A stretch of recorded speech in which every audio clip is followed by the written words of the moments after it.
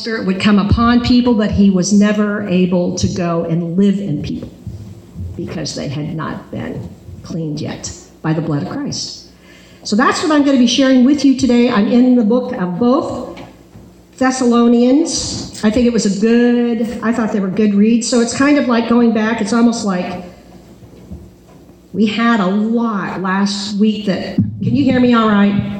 I have a projecting voice. I always have. If there's anything you can hear is my voice, even if I'm not where the mic is. I think I learned that. My mother was hard of hearing and had to wear hearing aids most of her life.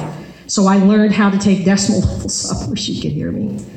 So anyway, but moving into this morning, I think it's been a really neat study to be able to learn more about the Holy Spirit. I don't know about the rest of you, but I was raised in a conservative Baptist church. So there was a lot of different elements in that, but I loved it. I walked away from that, and I'm realizing now in my life, if I have ever had anything that I was given sound doctrine and understanding of good theology, it was coming from that place. But in recognizing that not very often was the Holy Spirit even taught in Sunday school. You basically learned about Jesus from the very beginning, but how the Holy Spirit has made himself available and known. But knowing, and I'm sure as you were reading and the more you read, he came into this world not to draw attention to himself, but he came to continually draw our attention to who we're following, which is Jesus.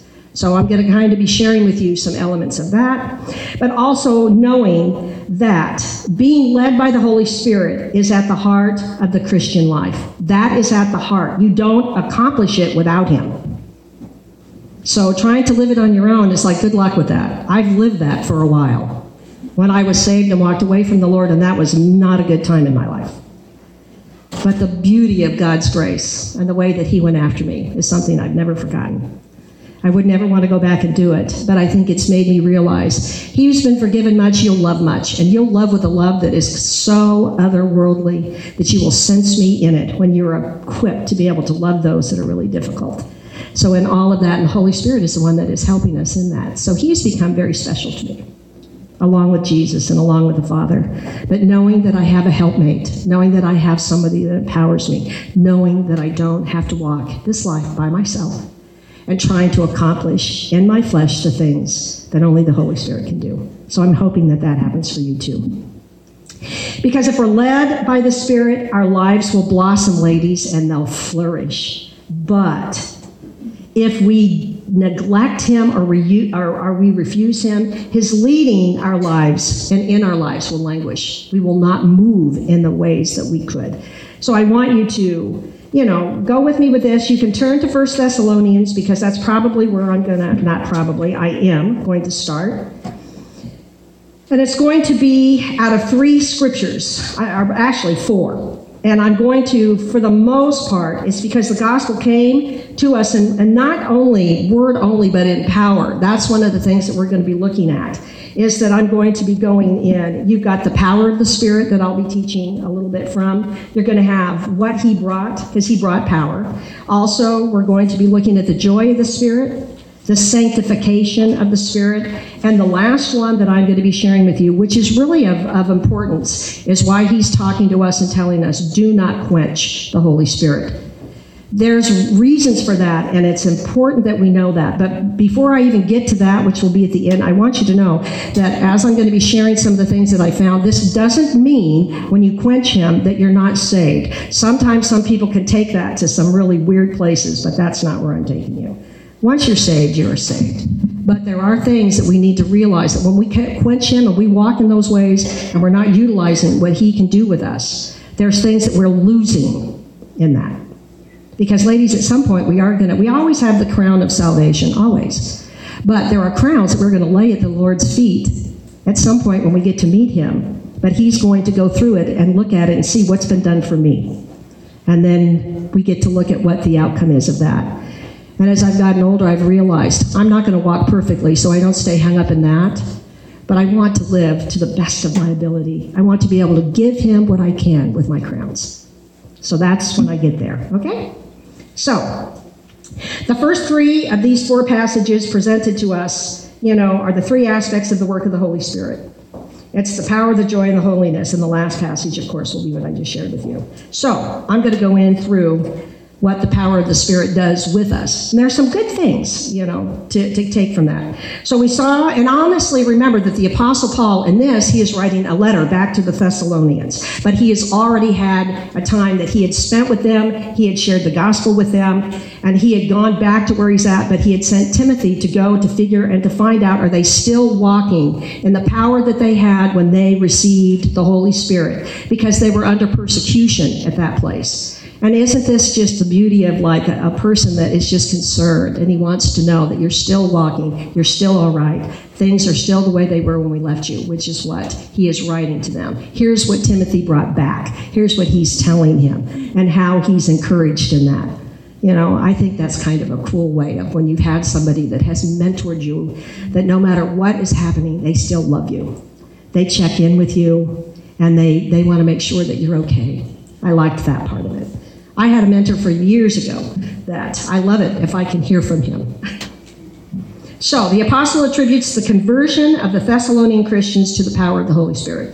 His work among them was accompanied with extraordinary manifestations of the Spirit's convicting and converting power. Paul knew, I'm coming in, I am sharing, there are words going forth, but it's the power of the Holy Spirit because they had been indwelt with the Holy Spirit for the first time. Remember? When the Holy Spirit filled the church, Paul was part of that. And he knew there is something different going on in my life. There is something different going on in other people's lives when the Holy Spirit has entered. And you'll sense that.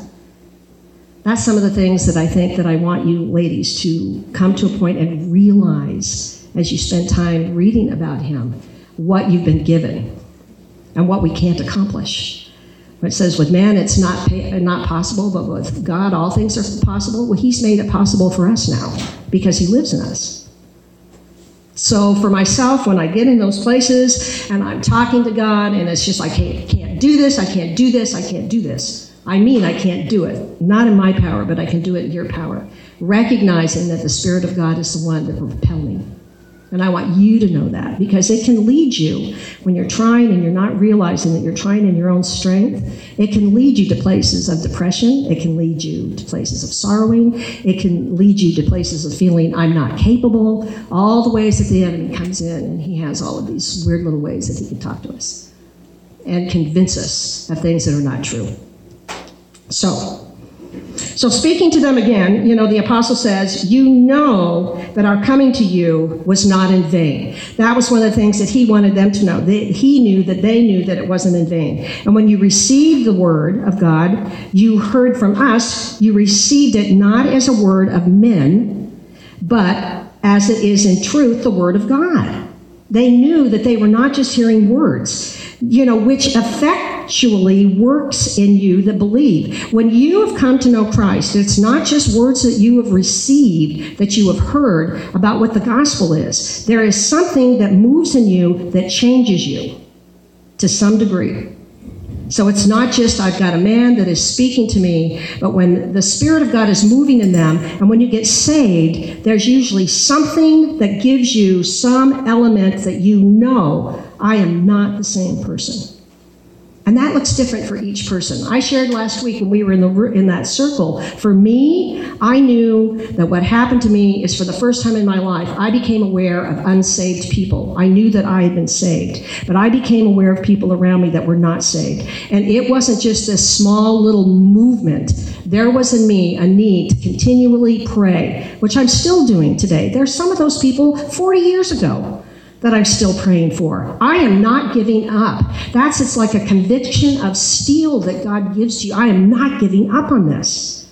I'm going to continue to pray until I leave this world, and I'm going to trust God with that person's life. That's what it was for me. But for others, it's just love that moves on you. There's a way that things that you like to do before you know it, it's just like, well, I don't like doing that anymore. There's little elements that let you know that the Holy Spirit is living in you. Because I think it's of the utmost importance that you recognize he lives in you. Not that he's not part of the Trinity, that is a part of your life. And he comes for the most part, like I said, to draw attention to Christ. It's not to draw attention to him. That's why sometimes, for me, when I'm someplace and it's always about the gifts of the Spirit, and it's more being drawn to themselves. I struggle in that because that's not what he came to do. But he is the one that creates where we can be healed. It's all the things that he brings. So, and what it was he felt, and Paul was saying, so wonderful was their awakening, or their turning to the Lord and turning to God, that he could say of them, from you, sounded out the word of the Lord. That he saw where they were having movement and that they were changing. And he saw that there was something in them that had radically changed, that he knew that God was going to be able to use in the community that they lived around, which is what God wants for us. So these wonderful results the apostle attributes entirely to the power of the Holy Ghost, accompanying the word of God and giving it such authority that they received it. Not as a word of man, but as a direct message from the living God. That's what God wants you to realize, is that this isn't just coming as words from one person. Who's coming forth and who's coming to you is the Spirit. So even when Bob preaches on Sunday, Bob has some, Dave preaches on Sunday, and when you sit under teaching, you want to know that the Holy Spirit is literally moving. These aren't people just coming with just words that they have found. It's things that God is giving to them to give to you. And even before I came here this morning, it's of the utmost importance when I stand before you that I am not bringing what I think. I'm bringing what I know in the depths of my heart, that this is what God is giving me to give to you. So that's what you want. You'll know at times, because sometimes you'll have moments of enthusiasm, depending on what's being, but it doesn't live there. It's not like you take it and you think, you know what, I really need to think about this, or I need to go in and study on this. Don't you leave here sometimes, or for wherever you want to go, and something has been given to you that it's just like, what is that supposed to mean? I don't understand that, but I want to go home and I want to dig it up. That's the Spirit bringing things to you. It's not the person, because he wants you to look at it. Things at times that when you're being taught you don't, it's like, I don't understand any of that, or I don't get this. It's asking him to relate that, or you don't like it. There are scriptures that I've read, I got to tell you truthfully, I'm like, I don't particularly like that. I don't like reading that. But I want to know why I feel that way, and I want to have an attitude that changes, Lord, if that's what you want to lead me with. So those are the things that I think that he moves us in. This is the first element in the power of the Spirit, is that it takes the worker and the speaker out of view and brings to the hearer face to face with the authority of God. What Paul was saying wasn't about me. For the first time in your life, it's not about me. It's not about anyone else, but this is about the authority of God that is being spoken to you. And it brings them for the first time in their lives being able to hear the word, that they know that this is from God. It's different. This thing is like right in my face. Can you still hear me? Okay.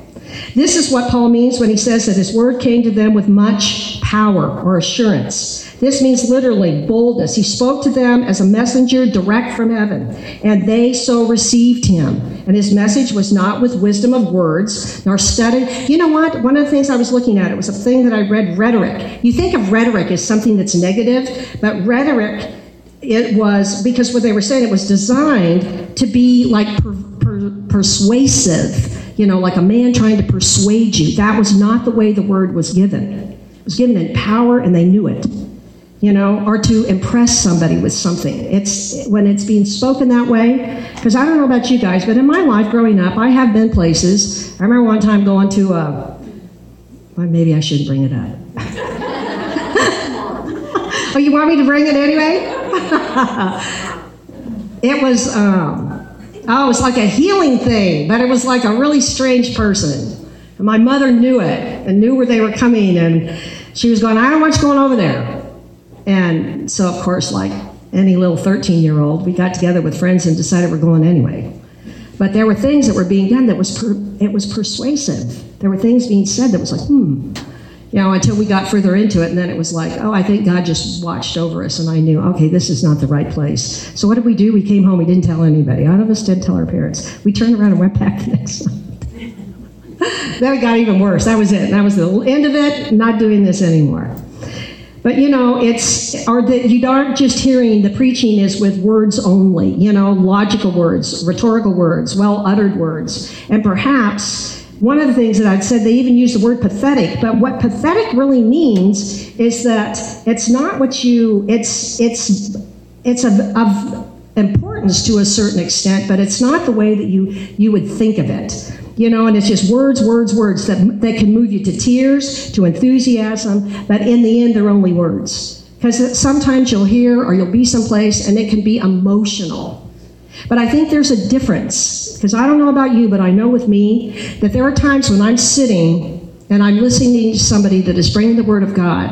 I am moved to emotions. There's no question about that. I'm moved to emotions when it's being sung, because the words that are being sung, the Spirit takes hold of when they're His words. And there's ways to where I know, and it's not a thing I take with me, knowing that it reaches a very deep place in my heart and my soul. And then I'm moved to emotions. At times, because I think sometimes when people see other people crying, they think, oh gosh, what's going on with that? But there are times it's just a place of you showing God, wow, you've been so good to me. And you're moved in that way. You can tell when He's moving, He's letting you know that when those kinds of emotions come, it's not just somebody talking to you, it's Him relating to you things that are different. And that you just know it's truth. I think that conviction of steel that I read was like, yes, because I feel like that's where I'm at in my life. I know what I know because I know it's true. The Holy Spirit leads men beyond all forms of expression to the substance of God's great message of repentance and salvation. That is not just emotions, ladies. And then the necessity of immediate decision and obedience. It makes people do something and do it at once and forever. And when I read that, and when I was reading some of the things that I've written down, one of the things that I remembered was when I got saved and when I made the decision to go forward, this is exactly what happened to me. That I was sitting under good, sound preaching, and there was a call for us to get, for those that wanted to get saved, and I remembered, and I've shared this with others, my heart started beating so fast and so hard, I didn't know what to do with it. I thought, oh, the person next to me has to be hearing this. Because I knew that in this, he was asking for a decision, and not a time to play, not a time to wait. The decision was now, and I got up and I went forward. And it doesn't mean that you don't come in increments, and it doesn't mean that He doesn't bring you in stages, but when it's time, that's what the call is. It's now, and it's you move when it's there. And you do it at once, and you know that it's forever. And in our church, you got to go forward. When you go forward, you get somebody that grabs you, they take you in the back, you go and you have a sit down with them, and they want to ask you, do you know what you just did? Oh, I remember my lady, her name was Ruth Yancey. She was way taller than me too, but such a sweet woman. But I think that that's when the Spirit is moving, you know it, that He's calling you. The word for power here is, it's like dynamic, dynamite, it's explosive. It's a kind of power that breaks things up. It breaks up the conscience and it convicts of sin. It breaks up the heart and melts it to repentance. He is the one that is moving you to repentance. It breaks the will into surrender and choice, and it breaks the fetters of sin and the habits of life and the bonds of our enemy. That's what it does. Not only does it speak to men in such a way of assurance, but it produces in them the same assurance. It makes them to know that God is speaking, to know that they are sinners, to know that they are lost, and then to know that they are saved. That's how we come to Him. All three of those may come at various stages in your life, but they're coming. I don't know about the rest of you, but I can tell you right now, I knew when God was speaking and letting me know that I was a sinner, because there were ways all I wanted to do was get away from that conviction. I hated it when it was happening, but I knew that it was true. Because for one, it goes at the core of what my sin nature is all about, because I wasn't saved at that point, but He was convicting, And He brings you to the point that you know that you're lost. Because before I got saved, how I got saved was two dreams, distinctly the same. Because I had been raised in a church and knew that Jesus was coming back. And my dream had Him back. I was in this dark place, and there was rejoicing on the other side. And I knew in my dream, if I don't get there, I'm lost forever.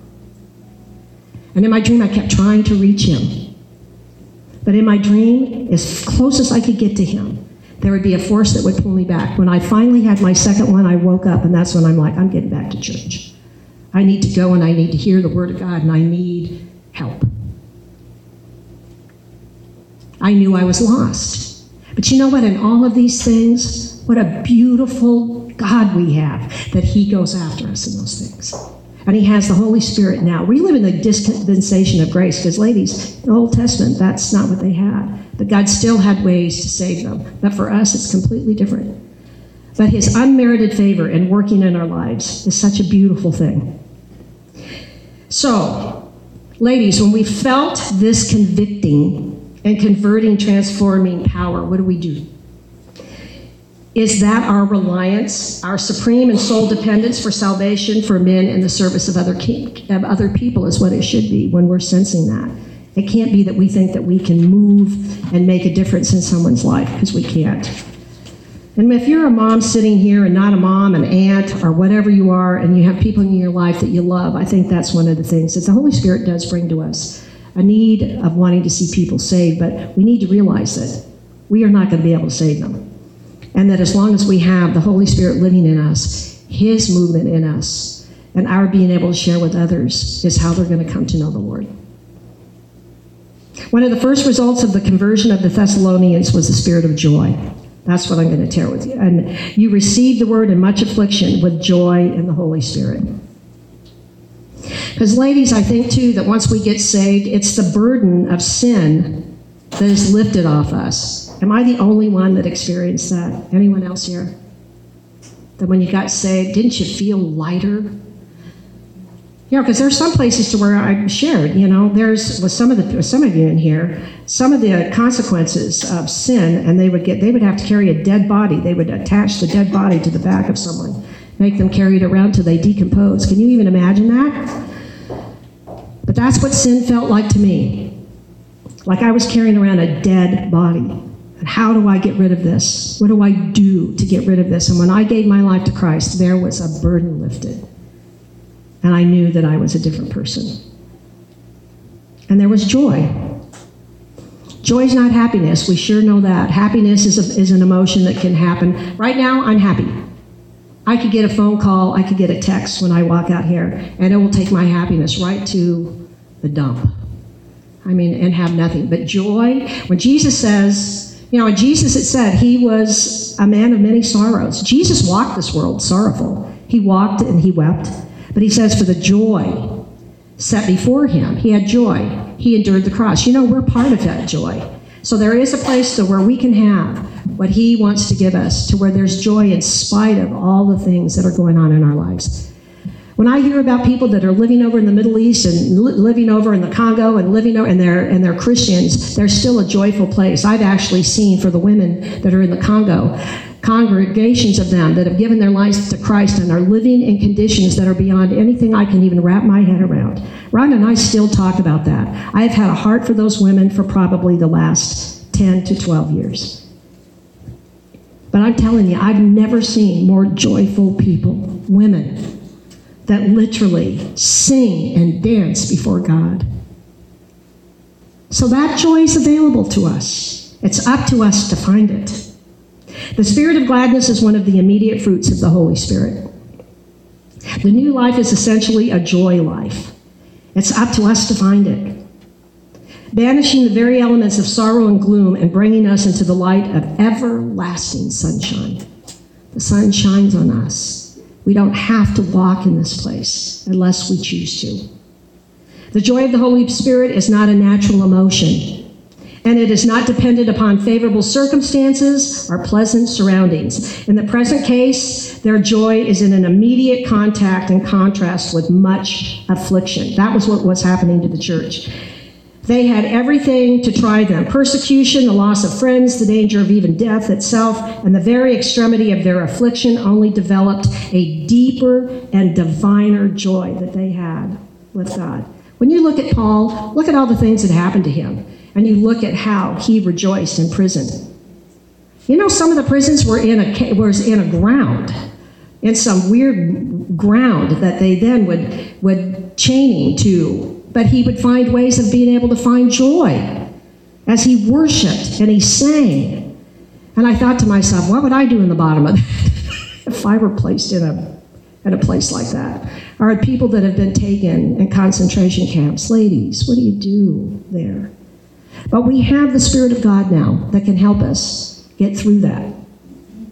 So, as it is still today, Christian life is an everlasting paradox. I don't think it's easy to try to explain to people or to understand that the world cannot give it, and thank God for that. But it can't understand it, and the world cannot give it to us, and thank God that the world can't take it away from us. We cannot understand it ourselves. It is a song in the night that gives no other reason for its singing than that the song is there. It is a fountain in the desert that flows from no visible source and empties into no earthly outlet. It's ongoing, and it runs according to no prescribed channel. It is an artesian well that bursts from the rocky depths and flowers on without mechanisms of pumps or endless chains or human buckets or hands. It is glad just because there is a gladness that came from heaven and belongs to heaven and lives in heaven forever and lives with us. Remember in the story in the Old Testament with I don't remember which prophet it was, went and she just kept having her glass, everything filled up. It was a continual filling. It was things that she needed. Well, that's what happens to us. It's a continual filling of the Holy Spirit for us. It is a blessed heritage. It is fortunate for those that possess it, even amid the depths of wants and lacking and need. We all live that way. It is an antidote to temptation and sin. It lifts us above the power of evil and holds us in the impregnable heights of peace and victory. It is a balm for sickness and pain and a holy elixir for nerve and brain and every outward ill. The Holy Spirit helps us through all of this if we give him the opportunity. It is an inspiration for service and gives an irresistible emphasis to our appeals to the sin-sick and sorrowing world. If there's anywhere that I sense his movement in my life is in that.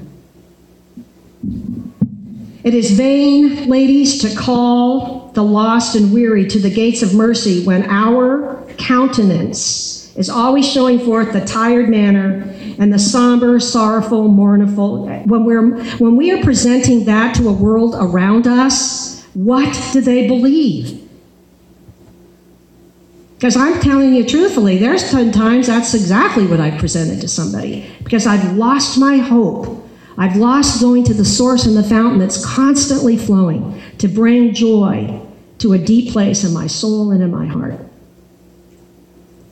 Because I tried to tell people, oh, you want this, Faith, you want it. We want you to have it when we can't live it. The joy of the Lord is our strength, not only for holiness, but for health and happiness and a holy influence on others' hearts and lives and in all the work for God and man. That's what people look at. There has to be people in your life. Haven't you ever had people in your life, you don't know where it comes from, but just being around them, it's like you're having a bad day, you want to go find them. You don't know where it is and how they get it, but you want to be, they're joyful people.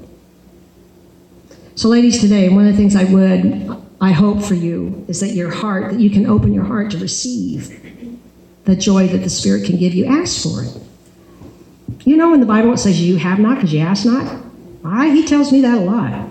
You don't have it because you're not asking for it. Then it's just like, oh yeah, where did that come from? Then we have an important part is what it is to be sanctified. It's the sanctification of the Spirit. And isn't it interesting? It started with Deborah. Deborah brought it. Rhonda still taught on it. And then he brought it to me this morning. Not this morning. And the whole last week. The first thing that strongly impresses an ordinary candid reader of this verse is the strong and universal language in which sanctification is here spoken of as an essential part of our salvation. Because really and truly, what is sanctification, right? We've been set apart. We're different to be holy. It is stated in the most unambiguous language that we are chosen to salvation through sanctification of the Spirit and the belief of the truth. Because we've come, he has equipped us with faith and we believe it. We are not chosen to salvation regardless of the spiritual condition, but we are chosen to those conditions, and one of the essential conditions is the sanctification of the Spirit. Aren't you glad you've been sanctified and set apart? You were sanctified and set apart before the world was even created. I still, when I think about that, he has always known me. It's just such an unbelievable concept to me. He doesn't have anything coming to him that he didn't already know. So each of you sitting in here this morning, you've always been known by God. It helps me to walk this life knowing that I'm empowered by his Spirit, but also to know he knows everything about me. He knows everything I've ever done. He knows everything I'm going to do. But he still loves me, and he has set me apart for a work. And the older I'm getting, that's the more important thing in my life, is that I want to be able to end my life well. I want to be able to give to him all that I can.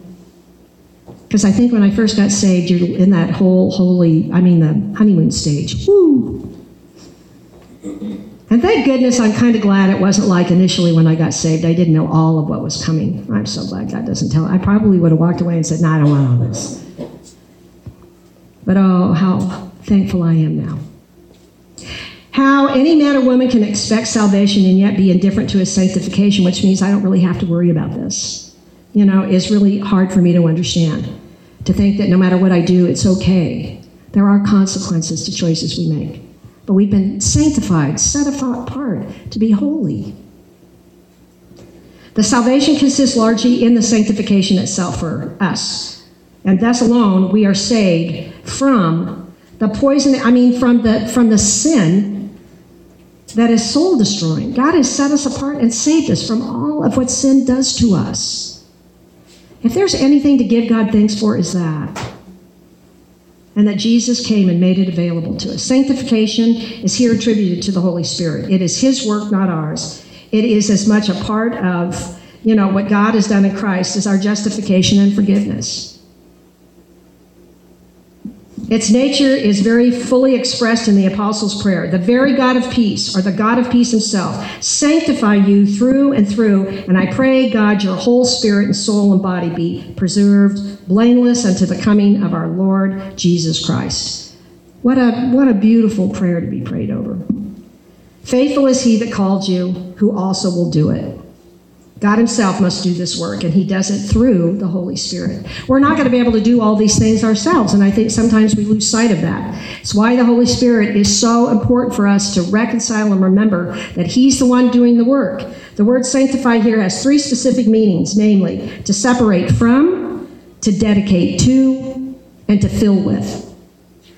Now that's the one thing. Do you get up every morning? Because to be truthful with you, if I'm moving, like if I have a morning where I've got my grandkids, I have 2 of them that live across the street, that I'm up getting ready and all I know is they're in my home when I come out of the shower. And then I'm moving around like a crazy person. I'm looking at what time I have to be here. The oldest one is going, I'm hungry. Dad hasn't fed me because he's not a cook. And I'm thinking and getting everything done, but I've lost sight of going, you know what? I'm going to yield my life today to Christ. And I'm going to pray for a filling of the Holy Spirit. And when I do that, my life is different. I know that's a simple statement, but it helps. When we're asking for the Holy Spirit to fill us, he's the one that then is moving. First, we must lay off and separate from the old life of self and sin. The only way we're going to do that is with him. Then secondly comes the dedication. We dedicate our lives, we yield our lives to Christ. These are all important things that we have to do. And to walk with the Lord, it's important that we do those things. Because ladies, our life is not our own. And I think sometimes we walk and we live as though it is. So first he shows the soul its need of sanctification, its inherent and hopeless sinfulness, and its utter inability to bring a clean thing out of unclean, or live a holy life with an unholy heart. Next, the Holy Spirit shows us God's provision for our sanctification and the free gift of Christ's efficiency for us. Of his atonement for the death, and for our old self, the power of his blood, and the willingness of the Holy Spirit to undertake this work, to cleanse our heart and to dwell within it. Because these are important things for us to recognize and to realize this is what's happening. Then it leads us to the next step, a glad and full surrender and committal of our soul to him for his work, an unreserved separation from all evil, and an equally unreserved dedication to God and to his perfect will. So all those things are important on how we walk and how we live, but we need to be realizing that these are all things that the Holy Spirit does through us, not that we do of our own. making. And sometimes I think that's where we still put ourselves under the law as to what was being shared last week. We aren't under the law. When we're walking with the Spirit, we're just fulfilling what the law really called us to do. The law is a beautiful thing. It's how God wants us to live. But when we're trying to live it, thinking, I'm going to accomplish this, we fail on an ongoing basis. But when we're walking in the Spirit, what He's doing is He's changing your desires, your attitudes, your motives. He's changing all of those things. And before you know it, you're moving out because you want to, not because you have to. I don't know about you, but I don't like feeling compelled to do something for God. I don't feel like I honor Him in being compelled. I want to do it because I love Him. The more you spend time in the Word, the more you read, the more the Spirit shows and brings to you the reality of who Jesus is and what He's done, you will love Him more. And that's something that He equips you with. Love is a gift too, isn't it? Then He accepts us and makes real the transition into which He has entered by full surrender and appropriating faith. We have been given faith. That's also a gift. These are things that it's what the Holy Spirit does, and I think at times we lose sight of that. When all we think we have to do is read. We just read the Bible, we read the book, we read about Jesus, we just read words, but we're not giving what we need to give to the Holy Spirit to be able to move on us and let us know, I will equip you in this. And so we try it in our own strength. And then we wonder why. It's at times you come to a point where it's like, I don't even want to do this. Maybe I'm the only one that this happens to, but I think that probably for many of you in here this morning, this has been it's difficult, but it's not difficult when the Spirit takes over. In one sense, this work is instantaneous. That's what I want you to realize. When you got saved, all of you here, the moment that you gave your life to Christ, and you know that you gave your life to Christ, it was instant that the Spirit of God enters you. It has a definite beginning and a moment in which we count it all eternally settled. Now, one thing that happens that I have seen throughout my life, when a newbie gets saved, the enemy goes right at them and has them want to doubt everything that they've done. That is not from God, but He wants you to doubt. Am I really saved? But it's instant. That the Spirit comes in and should give you some sense of His being in your life. And another sense is progressive, as He leads us from one step to another, from strength to strength, and from grace to grace, from glory to glory, even as by the Spirit that leads us. That's what He's doing. It's not like your life, how God sees you already seated. Because there's sometimes, that's a scripture as well. He already sees you completed and done and seated in the heavenly realms. Your job, your role is to just walk with Him. So everything that you try to do, maybe outside yourself, may not be what He's calling you to do. You just walk. But it's like He's already seen you completed. You guys, that should be a joyful thing for you. He knows where we're going. He knows your sin nature. He knows where you're going to fail Him. He knows all of that. But as we're walking with the Spirit, we don't have to get ourselves burdened down with that. And each new revelation of light comes as we move with Him on an ongoing basis. He calls for new obedience and new advances. That is a true statement. The older I'm getting, He's asking me to do things He never asked me when I was young. Obedience to this. And it's difficult, but what I'm realizing, the things that are coming to me at this age in my life that are so difficult for me to do at times has to do with somebody that is truly can be cruel or mean-spirited or like an enemy. How do I love that when it's somebody that's continuing to hurt you or continuing to keep you in this place? I'm going to tell you, without the Spirit of God living in me, equipping me, that's where I felt this otherworldly agape love that fills me when I'm asking, Lord, I need help. And in a way, I feel the presence of God when that's something I can do like I've never felt in my life.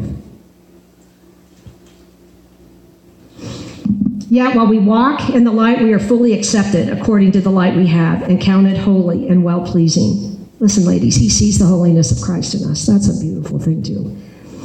It is after we receive his sanctification and enter into perfect union with him that our real growth begins, because that's what happened. When you first got saved, the beginning of your life, you had been born again. You had a new life, and it began then.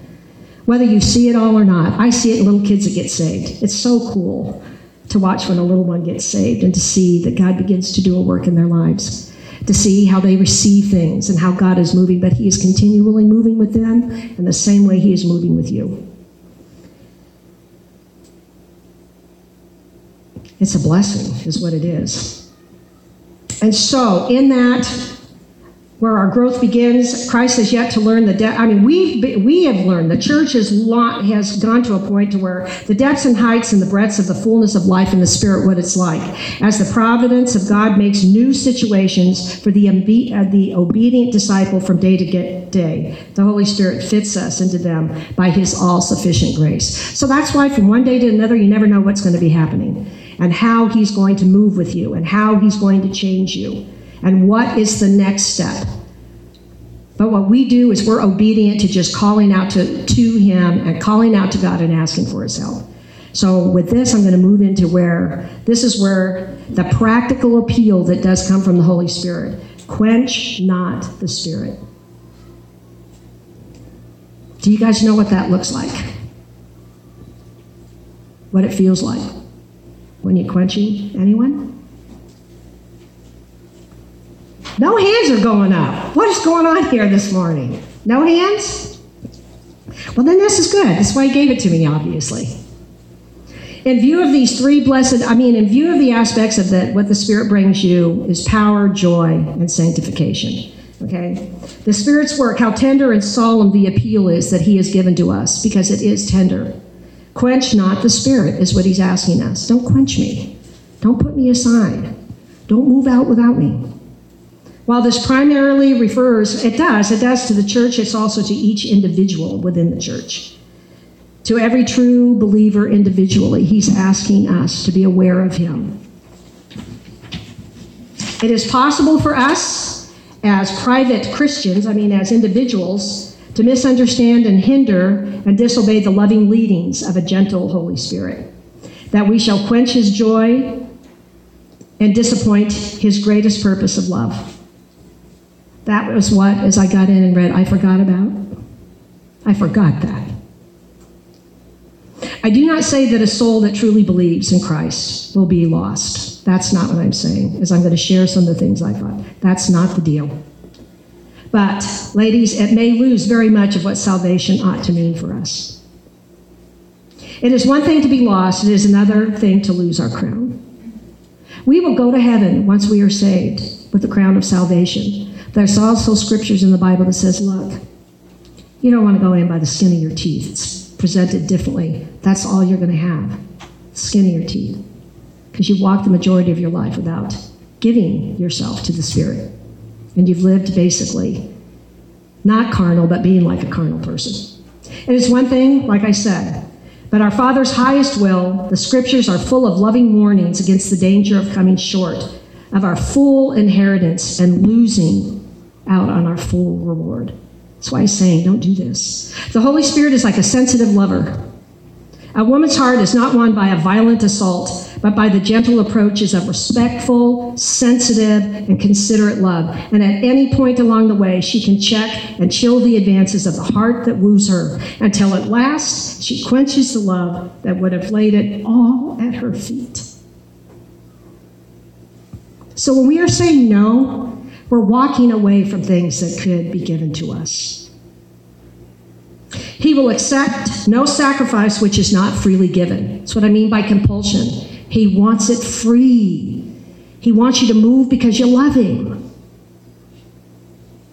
He will not accept, he will require no obedience that is not gladly rendered. But he does ask us for sacrifice and obedience as proof of how we love him.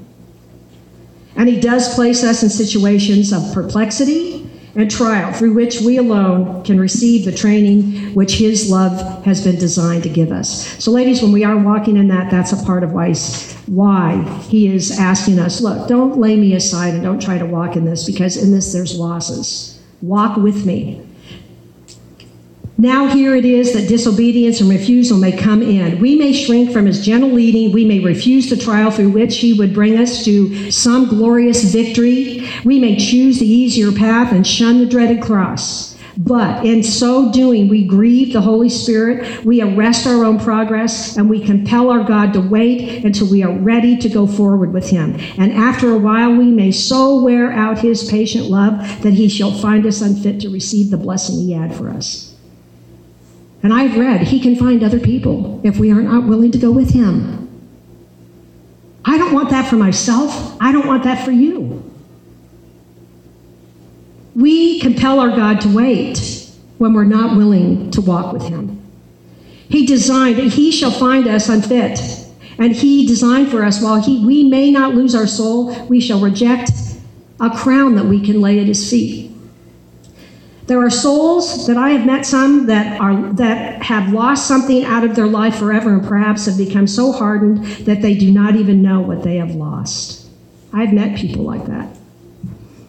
They just let bitterness creep in, and the hardness of the heart creeps in, and they're not walking. And it doesn't mean they're not saved, but they've lost something that they can't get back.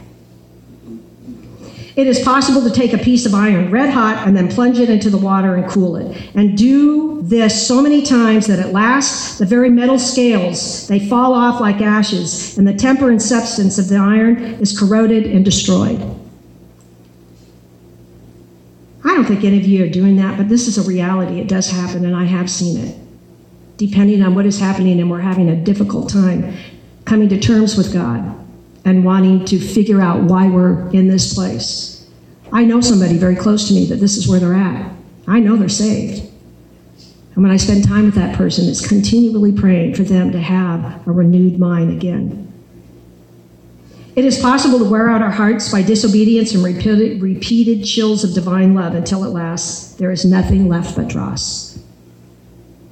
So let us be careful, ladies, on how we play with the voice of God and what he's speaking to us, and the infinite everlasting gentleness and love of the mother heart of the Holy Spirit that asks us, please quench not my spirit. Those are some good things that I'm hoping that you guys can take with you. But at the end of this too, and letting you know, there's always a second over. It's always going back and always doing, no matter where we're at right now, moving in a way and moving towards God, that we can still walk with him, and knowing that what is in the past is in the past, and what is happening today is today, and what's happening tomorrow. But ladies, I think the most important thing, so you can reach that place, because I'm going to be truthful. When I sat and I was reading through all of this and reading through the scriptures, I know that I have crowns that I will not have because of not walking with him. I know that I have reached and I have walked at times where I've walked in the flesh, but I don't want to do that. But there's always available to us to again pick up and move with the Spirit. There's a big difference, ladies, between the Spirit residing in us, which is true of all born-again believers, and the Spirit reigning in us. That's what I was at. And when I was reading, that was what I felt like God saying to me. He resides in you, I know that. But is he reigning in you with Christ? Is he reigning? The Spirit is ready and willing and eager to reign in all of us, but his power is blocked until we surrender fully to God. Remember, do you know that song, I surrender all to Jesus I surrender? I surrender all.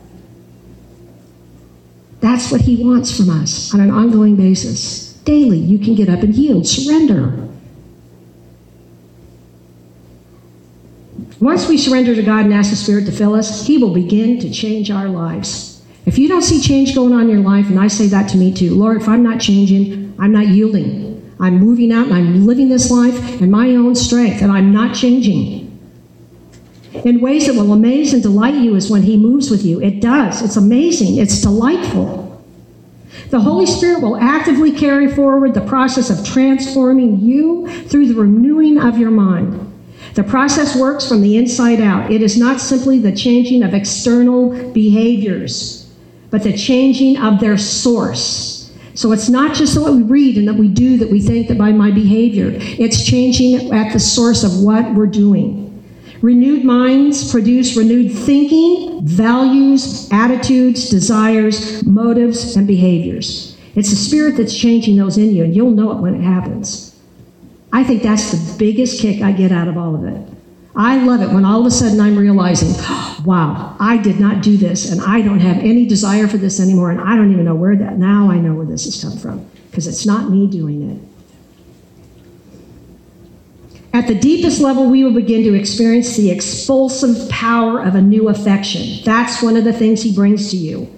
Our hearts will increasingly appreciate. Ladies, if there's any way that you're going to know, because this is what has happened for me in my life, you will appreciate God's grace to you in ways that you can't even imagine. He who has been forgiven much, the Holy Spirit will bring to you, you have been forgiven so much, loves much. And you realize the unmerited favor that God has brought to you. And it's overwhelming. It's not an affection, and it's not something I can conjure up myself. It's something that he brings to me. And my relationship with God changes and walks when I'm there. And our minds will increasingly desire God and his will more than our sin and its pleasures, thus weakening the hold on us. Because I'll tell you, sin, when it initially gets hold of you, there's pleasure in it. To say there's not is not being truthful. But it has its grip only so long. And then when I see the broken places and the broken people that it has its claws in, it's unbelievably sad for me. I'm overwhelmed in sadness in that for them. The scriptures are the Holy Spirit's chief instruments. That's why it's important, ladies, that you're in it every day. And renewing your minds in his primary focus. This is what I love about the Holy Spirit. His primary focus, ladies, is on Jesus. Glorifying Jesus to us. Look it up, John 16:14. You don't have to do it now, but look it up. He does this through illuminating our minds and our hearts to grasp ever more deeply the love of God and of Jesus for us, to focus our attention on his life. His works, his teachings, his death, his resurrection, and ascension into glory will grant us so to hear and read, mark, and learn inwardly in the Bible what this is all about, and you're going to have deeper understandings of him, and he'll bring that to you in new ways. To where it's hard when somebody says, how do you love God? This is how you begin to love God. He does a work in you as you read about him. It'd be like a love letter from some guy that's in the military that's overseas, and he's sending something to his beloved. And she's reading and she's learning and she's taking in what is being said. It's the same thing that God does with us, but it's being told to us. It's being given to us through his Spirit that illuminates us and empowers us to receive things about God that we would not be able to do if we're going at that word in our carnal nature. Because I can tell you it's different when I read it. Like those mornings I told you when I've gotten up and I'm running late, I'm running in, I'm grabbing and I'm reading the Bible, and I'm not asking the Holy Spirit, will you please illuminate me this morning? Give me words that have power and change my way of thinking. I just read it. I mean, it's good to read it because I do have those little cards. Anybody that comes to my house ever, I've got cards in the bathroom and in the kitchen. And they're in these little containers to where anybody that wants, you know what, in the bathroom it's getting less and less. People are going in to use my bathroom and take my cards. I go in and I'm like, whoa, there's more missing. I'm so glad. But I want them. I want people to take them, to be able to read them and then ruminate with them, you know? Because this word is powerful. You know, one of our main responsibilities in this process is to sit under good, okay, and you have that. I'm going to tell you, you've got good preaching at this church. You do. I've been to places where I've had to question it, even though I know they're saved. There's sometimes I'm sitting under stuff where like, what is that about? And I go home and I have to read it, you know? Teaching and also read, study, memorize, and meditate on Scripture. The time pondering and deeply reflecting upon him and all he has done, our love for him will grow, and with it, our desires to please him and be like him. That is a true statement. That's why you're told on an ongoing basis, stay in the Word, read the Word, because it changes your life. Because you have the Holy Spirit that changes it in you. It's not, because I remember I had a woman that lived next door to me for years, and we got to be friends, and I can remember her saying one time, she's not a Christian, but the Lord placed her in my life, and so we had all kinds of years that I could share things with her, meet with her, and there were many times it wasn't like I was going to beat her over the head with scripture. But I remember one time she did say to me, she goes, I just don't understand your faith in this at all. She said, because how do you go about having a relationship with words on a page? And that really did speak to me. To where for so many people, that's all it is. And how it saddened me, because they're not just words on a page. They're letting you know about who the Word is. In the beginning was the Word, and the Word was with God, and the Word was God. They're not just words on a page. And now we've had the Holy Spirit to come to be able to illuminate them, that makes them real to us. So it's important to read them. Stay in them. By immersing ourselves in scriptures, consistently walking in the Spirit, and asking Him to reveal the transforming glory of Christ to us, and obediently following as He leads us, we will see the fruit of the Spirit maturing in our lives, and we will find ourselves being transformed from one level of glory to another by the Spirit, transformed into the image of Jesus Himself. It isn't easy. It involves challenge and discipline and may lead to hardship or persecution. And it takes a lifetime, ladies. But the rewards are infinitely greater than anything this world could give you. And with that, I'm completed and I'm done. I know that was a lot. But you know what? When I got in, what I was looking at and where God led me, I felt these are things that I'm hoping will be helpful for you to know that it's not just that you got saved. It's not just that Jesus died on the cross. With all of that, Jesus dying on the cross, being resurrected is why we have the Holy Spirit. But one of the things I read too, it was another thing where it asked, did you receive the Holy Spirit when you believed? I got that from something. And I had to sit and I had to think about that. It's a good question. It might be something that you can, it's something I'm hoping with what I shared with you today. There is, because there's realities of when you have been saved and you do have the Holy Spirit. I mean, it's just even in ways you may find yourself loving somebody differently. Because I kind of printed that out because I thought, well, I don't want anybody being weirded out about it. If they're like, no, I didn't really feel anything. I didn't, because when you're a little guy, when they're little and they're getting saved, what do they know? They're so sweet when they're young and they're getting saved. But there are some things that you can know, and I think it helps, to where you're seeing yourself being more obedient to the Lord. You're finding yourself wanting to go to church. When I was in my teens, I didn't want to go to church. I was tired of going to church. Once I got saved, it's where I wanted to be. I wanted to be in fellowship. There's simple things that you can look at and know. That's evidence that you're walking in the Spirit. And with that, you know what I am. I'm going to let you play the song, and then they're going to go into there. But because ladies, one of the things my mom always, she had it on the refrigerator for as long as I could remember. She would say to me on an ongoing basis, Denise, when all is said and done, only what's done for Christ is going to last. That's what you're going to go to heaven with. What have you done for Him? And with the Spirit of God living in us, He equips us to be able to go and to leave knowing I've done it all to the best of my ability with His help. Because when all is said and done, it doesn't matter what I've done, He's going to ask me, Denise, did you love me and what did you do for me? So it's a song that kind of ends with that. And it's one of my favorites. I've thought a lot of time, okay, when God calls me home, what song would I want sung at my funeral? Because honestly, that's the goal of my life. When all is said and done, I want to know what I've done has everlasting qualities to it. And I like all kinds of music, but I love Irish music. So that's what this is.